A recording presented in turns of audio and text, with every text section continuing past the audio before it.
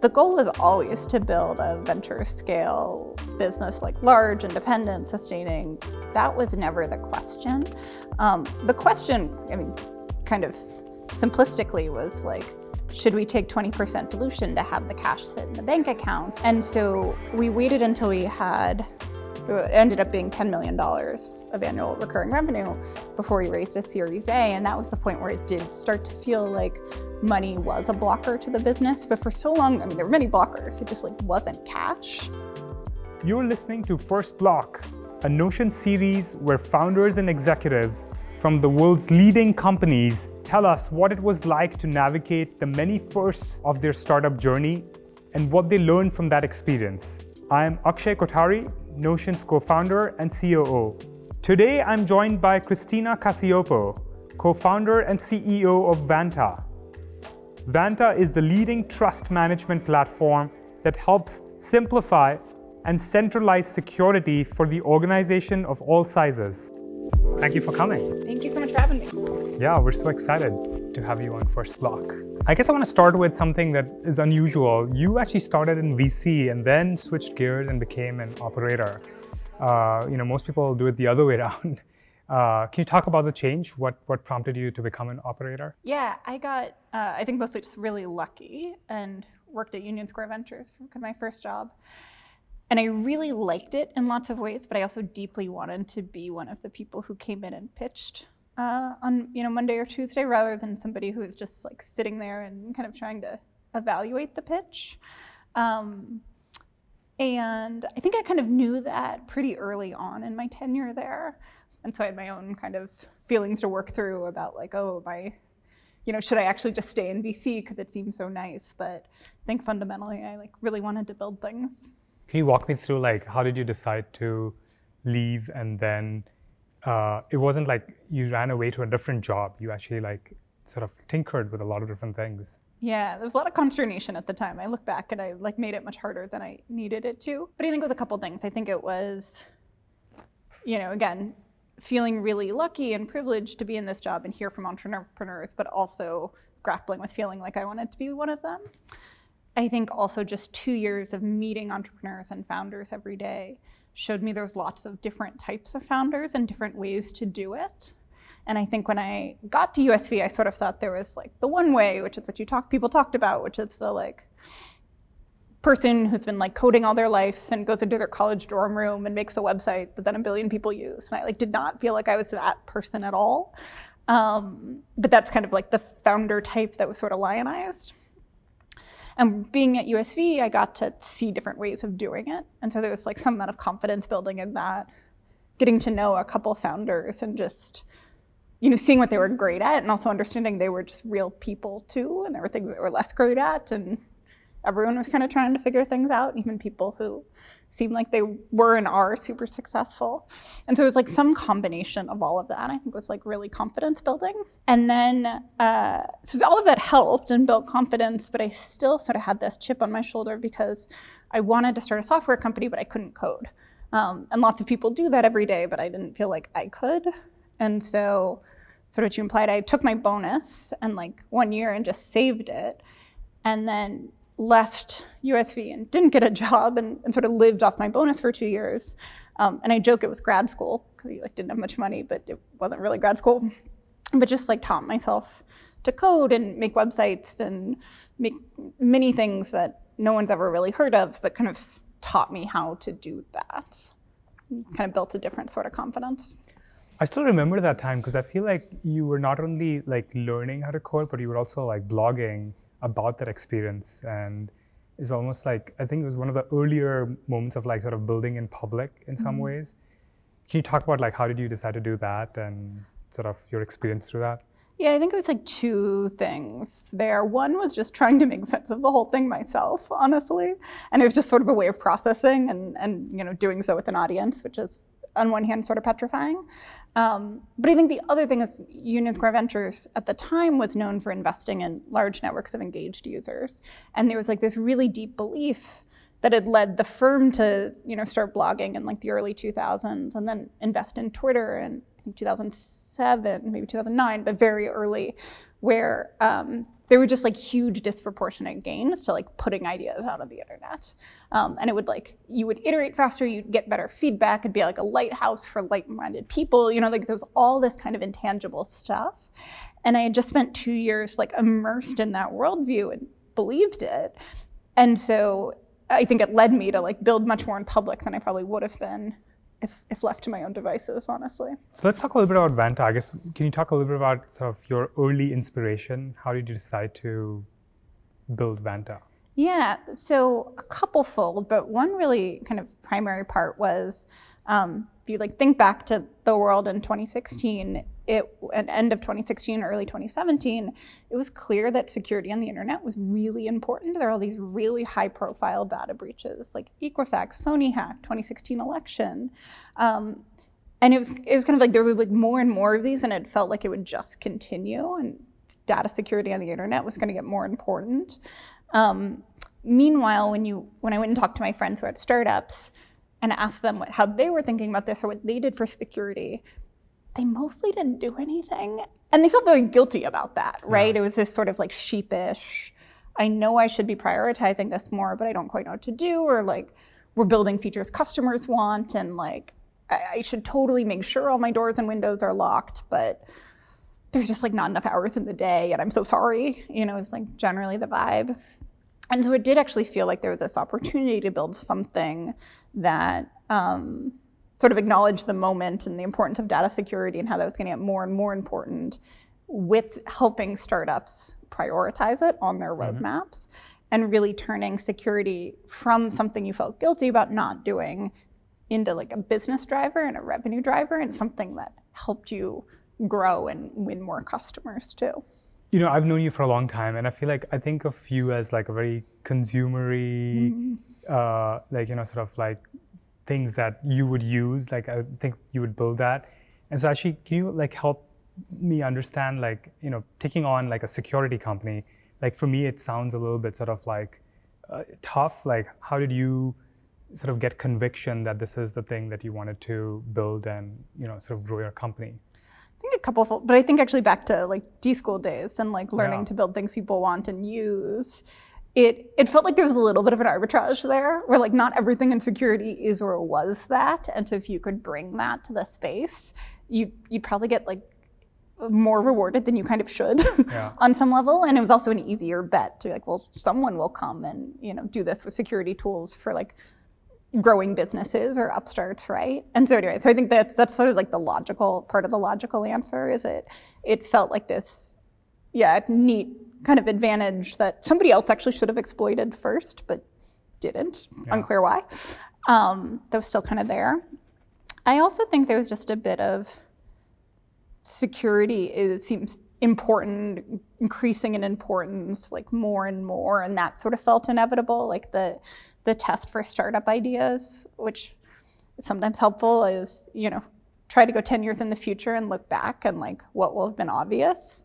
And you're like, oh, that, upstarts care more about security? Like, sure, no kidding, right? That also felt a bet, but a bet that it was like pretty comfortable to make. Fascinating. So in some ways, I think you almost saw it as like a space that hasn't seen a ton of innovation, hasn't seen, it's not good user experience. And I remember, I think getting a SOC 2 certification could take like years in many cases. And I think you all really sort of brought it down. And so you saw that as an opportunity to attack and build a company. Very much so. And kind of as the first, like, SOC 2s just seemed like something where if it was easier to get them, more companies would get them. And they're getting that sort of disproportionate return thing. And so then it became all about, well, how do you help companies get that, like get them in real legitimate ways and use them to like unlock business growth.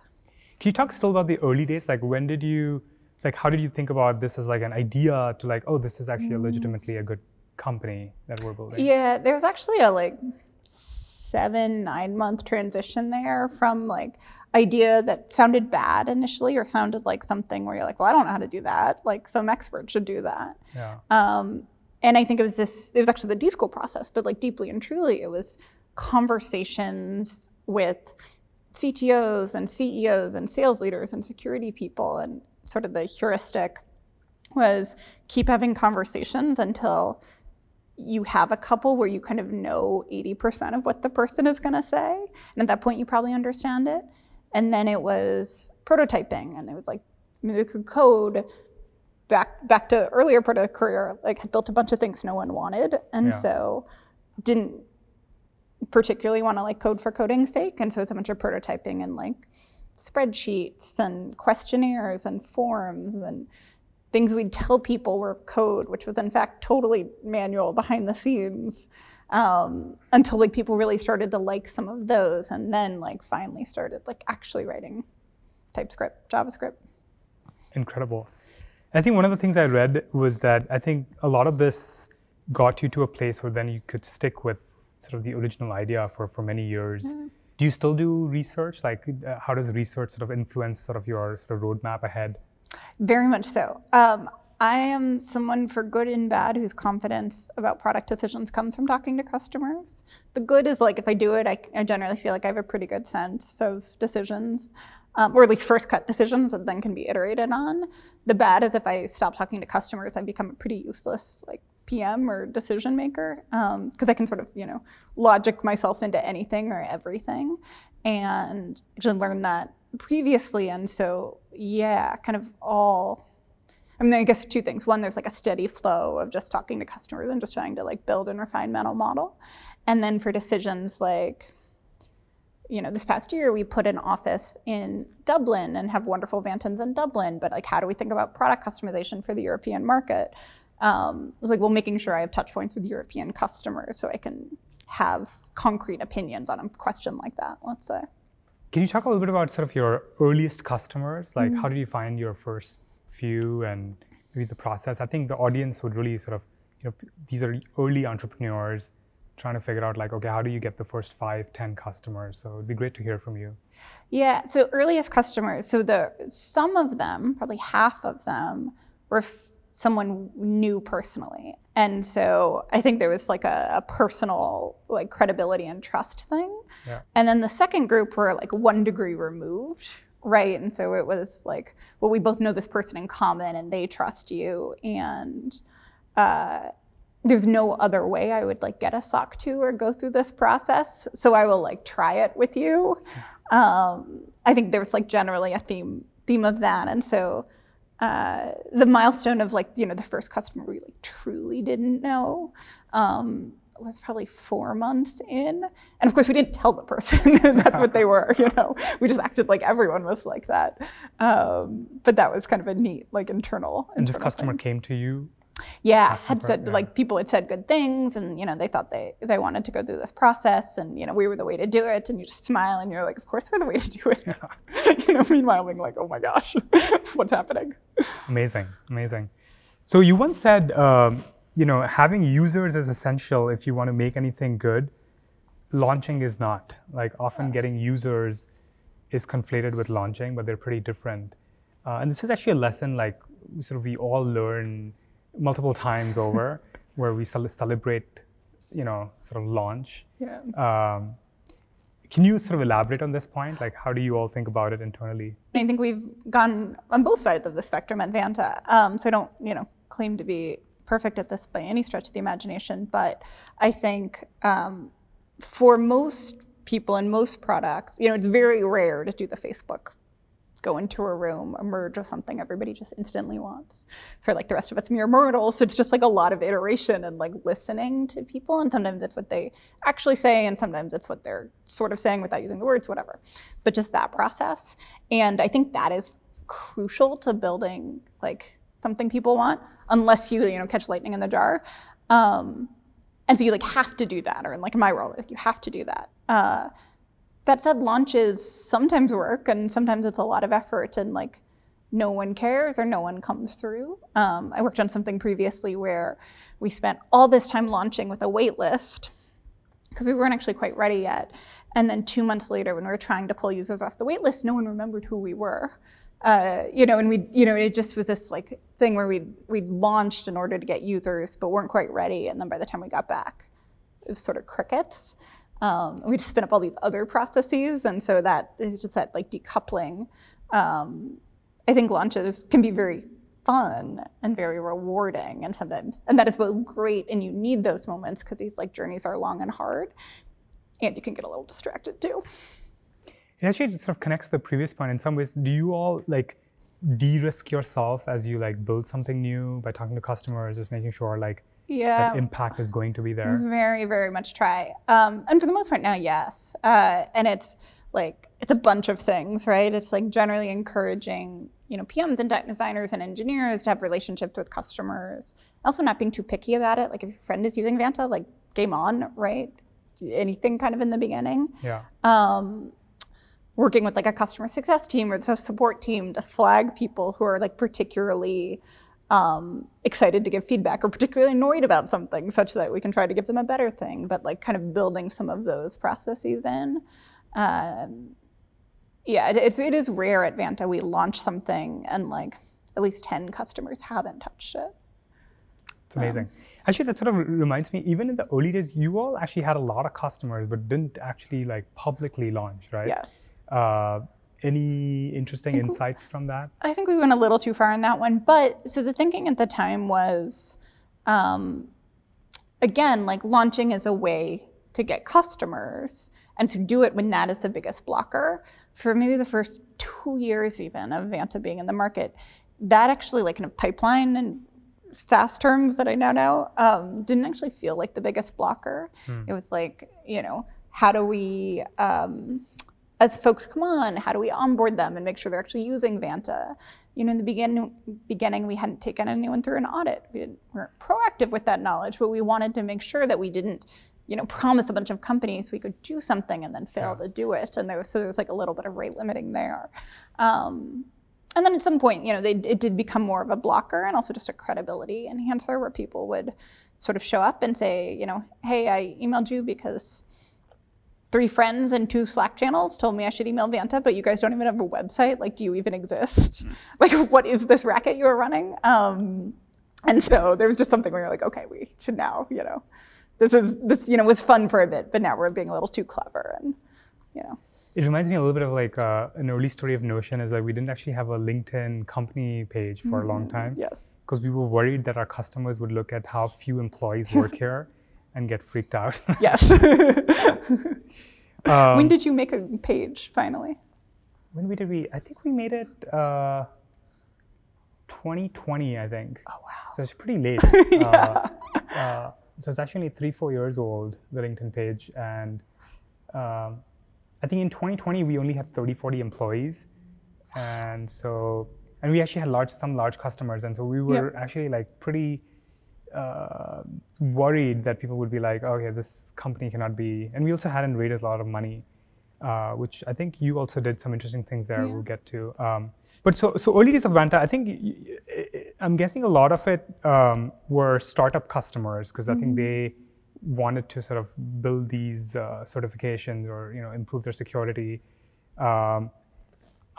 Did you all think about like a certain segment of customers as like the ideal profile, or how did you go about that? We did. This is another, I don't know if it's right, but strongly held belief one way or the other, which is, I think there's like, especially in the early days, some amount of like, you can do the whiteboarding and again, try to logic into like, here is my ideal customer. Yeah. And you should just go try a bunch of stuff. When I first started selling Vanta, I sort of just took every conversation I could and didn't think too much about it.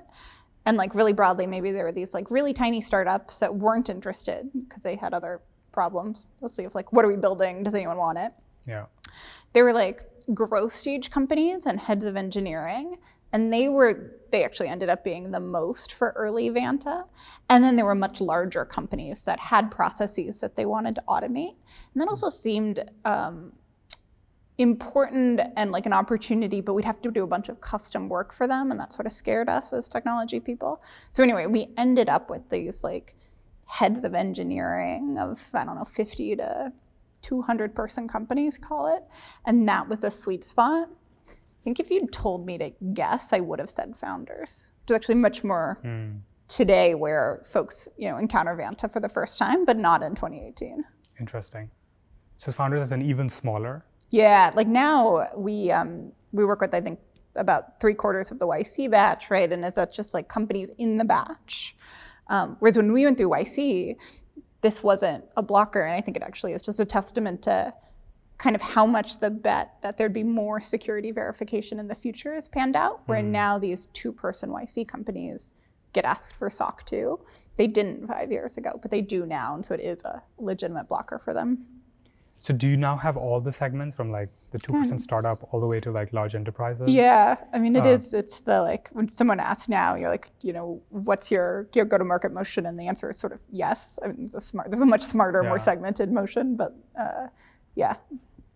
Can you talk a little bit about like the challenges that come with that? Because I imagine like a 2% startup asks for very different things than like, let's say, a larger enterprise. Yeah, where I think when we've done this the best, it's kind of the same recipe for most other things, but like segmentation and focus, right? And acknowledging that a founder is going to and wants to buy or engage with Vanta very differently than the VP of engineering, than a CISO. And so splitting out go-to-market motions and sellers and pitches, and it's all fundamentally Vanta. Or if you ask me, it's all the same thing, but yes and no, right? These pitches are very different. The way we like interact with the customers is very different, and that focus has been very helpful. I heard a story where I think you wake up before sunrise to manually send emails to customers to get their feedback. Can you just talk a little bit about sort of like just this customer obsession, and how does that how have you built that culture inside the company? Yeah, it's actually even worse. It was the first really high level Vanta like connects to your systems and then checks on how they're set up and identifies misconfigurations. Does more of that super high level. And so one of the first checks we did was, does everybody have 2-factor enabled on their email? Yeah. And you asked founders and they all said yes. And so we kind of didn't build it because we're like, oh, it never has this. And we actually started looking at like the configuration data and realized no one had it. And so as we were building really the system to do these checks, I would set an alarm for like 5:45 a.m. and like pull the latest configuration information and send emails to customers that were kind of like written like a robot, right? We're like supposed to be an automated email telling them who their company did and did not have 2-factor in their emails and how you go fix that.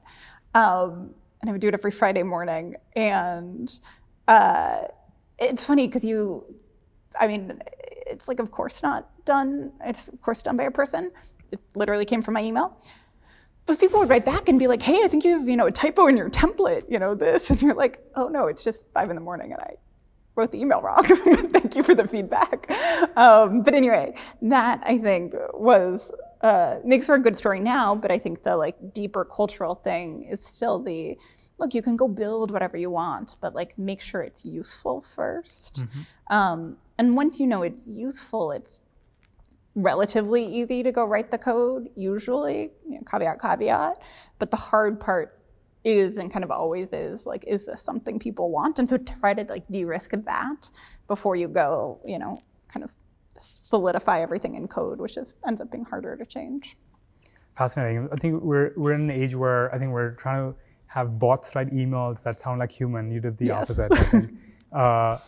Anything else in like when you look back at this journey, you've talked to so many different customers, like probably hundreds, if not thousands. What have you learned in this journey that sort of helped you refine how you sort of talk to them? Even if you sort of take it all the way back to, I think when we were in D school, as we talked a lot about sort of importance of ethnography and being in the field. How is some of that, like how does all of that connect? I think for me personally, the emphasis on segments or personas, I sort of, intellectually understood or probably could have like recited it back to you, but I don't think I like actually understood how much that drives decisions and should. And so that I think at Vanta, again, going from VPs of engineering to founders to CISOs now, they're, on some level all trying to do the same thing. And it's a pretty similar tool set often, but the nuances are important and the way you talk about them is super important. And I don't think I like truly understood how important those differences were before Vanta. Interesting. Just kind of like they have the same goal, but you have to use very different like talking different points. Yes, Yeah. very different. Yeah, and it's that sometimes more than the product pieces. And I don't say that trivialize it too. I probably would have trivialized it if you'd asked me like 5 years ago. But there's like deep importance there in the language you use and all of that. Can you talk a little bit about just like how are you spending your time today? Like what different hats are you wearing? Where do you sort of focus your time and energy on? Yeah, I try to spend time with customers across the spectrum. And again, some of that's, I find it energizing. Some of it's because that is, again, I think where my confidence derives from about what we're doing. Lucky to have a really great leadership team. And so there's a couple of years of building that out. But like now there's just wonderful folks who are driving parts of the business forward. And so spending time with them is both a big part of what I do, but also like really, really enjoyable. And then, honestly, there's things like this, which was definitely not in my wheelhouse a couple of years ago. But I've sort of realized that as a founder, it's kind of one of the things only you can do / people expect you to do. I think that's actually like sort of underreported, just like how important comms is. Like, I'm curious if you can maybe talk a little bit more about learnings Oh gosh. through that. Yes. Because not enough people sort of spend time on it as much as they should. And I think I was one of those people who a couple of years ago was like, oh yeah, I read the blog post that said it was important, but like, hi, I have 5 fires burning in front of me. Like, I will get to that later maybe. And I think now it's like, look, you cannot over communicate even when I feel like I'm boring and a trope and like saying things already, people already know. Doesn't always come off that, or kind of rarely comes off that way, which I'm constantly surprised by. I haven't like totally, I think, understood that. True internally, it's true externally. I think kind of to the no website, like Vanta went through this period for years in the beginning of being very quiet about what we did outside of to our immediate customers. Because like, look, as long as we make our customers happy, all else will follow. Yeah. And that's kind of true, but like it's also kind of not. And I like now much more understand why that's important for the customers you have, the customers you want to have, the folks who work at the company, the folks you want to work at the company, like just all sorts of audiences there too. So switching gears, let's talk a little bit about sort of like, I guess, money. You didn't take venture money for a while. Why did you wait? Because we didn't need it, but kind of actually, right? Like the goal was always to build a venture scale business, like large, independent, sustaining. That was never the question. The question, kind of simplistically was like, should we take 20% dilution to have the cash sit in the bank account? And so we waited until we had, it ended up being $10 million of annual recurring revenue before we raised a Series A. And that was the point where it did start to feel like money was a blocker to the business. But for so long, there were many blockers. It just like wasn't cash. Mm-hmm. And so kind of to your prioritization question, in a very strict like ordering of like, what problems should you solve? How do you like spend your day? And like financing never felt like one of the top 3 problems for a very long time. If you reflect back, do you think like you did something that sort of helped you be on that path? Is there like an aspect of like monetization maybe you thought about early or? There is. This is like the best cheat code I have. There's a blog post that Peter Reinhardt, formerly of Segment, now of Charm, wrote about cash flow. And I think it's called it's on his blog if you Google it, and it's like accounting for startup founders, like part 1 and part 2. I think this was part 2, I can't remember. But basically there were these graphs that I didn't really understand looking at cash flow and from a customer on monthly contract, like quarterly contracts and annual contracts. And again, I didn't really understand the chart, except it could tell it's like you used much less money if you charged everyone annually up front. Yeah. And so we basically did that and also kind of used it as a signal of product market fit. It's like, would customers pay for a year of Vanta up front when they hadn't used it before? If they do, it's probably more likely they like really want it or you're building something people want. Anyway, that's what we did. And the chart that I only still somewhat understand is in fact magic. It is the best cheat code. And if you can charge your customers annually up front, you absolutely should. It's kind of like a unique thing about SaaS businesses that I think it's like why I think maybe even markets look at sort of cash flow margins versus operating margins. Right. I guess related, I think you talk a lot about sort of leverage versus efficiency. Could you talk a little bit more about that? Why is leverage sort of the real key to success? Yeah, I think for like growing companies, scale ups, right? Even in this kind of age of austerity and no more zero interest rates, there's a lot of talk of efficiency, but fundamentally the like really abstracted, the purpose of a growing company is to grow, and you cannot save your way to growth. And so then I think when you can't spend frivolously, right? Then it's like, well, how do you spend as well as possible, or the kind of leverage piece of like wherever you can invest $1 and get $2 back, or like do that all day long, right? And spend all of those dollars somewhat literally, because you will like get them back. And I think it's kind of, yes, no kidding, like everybody wants to find magic cash machines, but I think actually in an environment where everyone's telling you not to spend any money and like keep your burn low, it actually becomes way easier than it should be to like overlook opportunities like that. I think one thing that reminds me a little bit, it's like I feel like one of the best leverages in sort of my short career has been like actually just hiring really good leaders. Yep. Like the amount that true. it actually unlocks. Yes. And you mentioned you have a really good leadership team. Sort of any learnings from that? Like what was the journey like in terms of like really hiring people where you feel like, okay, now the underlying business will sort of operate well? It's not easy. I think a couple things, and I think as it in some ways get easier over time, maybe because you've like made the first set of mistakes and then you get to make like more nuanced ones later, or just like as the business grows, it becomes more attractive to folks on the outside. I think one mistake I did is I brought in people who were so good at what they did, way better than I was. I went through a phase where I sort of would like let them run, right? Because you're like, I wouldn't want to be micromanaged. I don't even know how to micromanage you, right? Like you run sales, marketing, partnership, whatever it is, better than I ever would. I'll just be here in the background to support you. And I think what I found was these incredibly like smart, motivated people who wanted to come in and have impact would sort of like run the wrong direction and kind of, run a little bit off the cliff. And I learned that was not at all their fault. That was entirely my fault. And right, like, yeah, I didn't know their function as well as they did, but I knew Vanta and that perspective. And I think that confidence and, figuring out how to be like, you should totally run, but like not that direction, or like, oh, but if you go over here, like we've gone over there and there's in fact some quicksand. And figuring out how to do that has been, kind of more one of the things over the past year or two that I think has made Vanta a whole much stronger. Yeah, I really resonate with that. It's kind of like one half of the job is to find the good leader, but then actually like how you onboard them and how you sort of integrate them into your culture and values and your mission is so critical. Yes. I think. All right, so switching gears, talk a little bit about, I guess, competition. Obviously you pioneered this space for automated security compliance, and you've evolved it into trust management.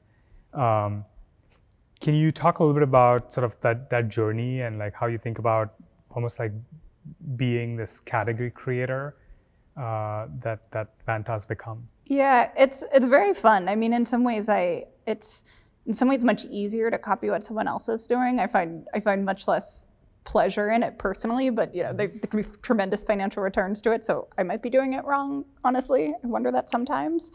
But I really like the push we've been making into trust management, because back to the founding, we never wanted to just be a SOC 2 company at all. We started with SOC 2 because that was the market need. That was the like hair on fire founder problem that needed to be solved. We always thought about it as a way to help companies start up and build out and mature their security programs and then get credit for it with their customers. Yeah. And SOC 2 was just sort of the vessel to do that 5 years ago. And so kind of getting the opportunity now to continue doing the SOC 2 piece and the GRC piece and build around it into trust management has been really fun. I wouldn't say preordained, but there's also a bit of like, we had been talking about that for so long.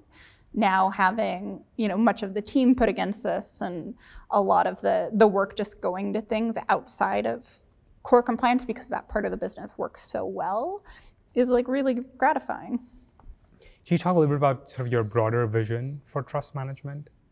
Yeah, I mean, broadly we think about it as, again, helping companies start up and build out their security programs and mature them over time. And that, again, takes the founder who's, just trying to keep the lights on, to maybe a like engineering leader who's trying to keep things going, to hiring security and compliance experts who generally have their thoughts about how the program should be run, which are great. They just don't have the time, energy to go run all the little pieces of it. And then coupling that with getting credit for your customers and by the market. And so whether that's compliance audits or security questionnaires or real-time trust reports, just being able to take all of that work that's done internally to build a secure company and demonstrate it to the world and build trust.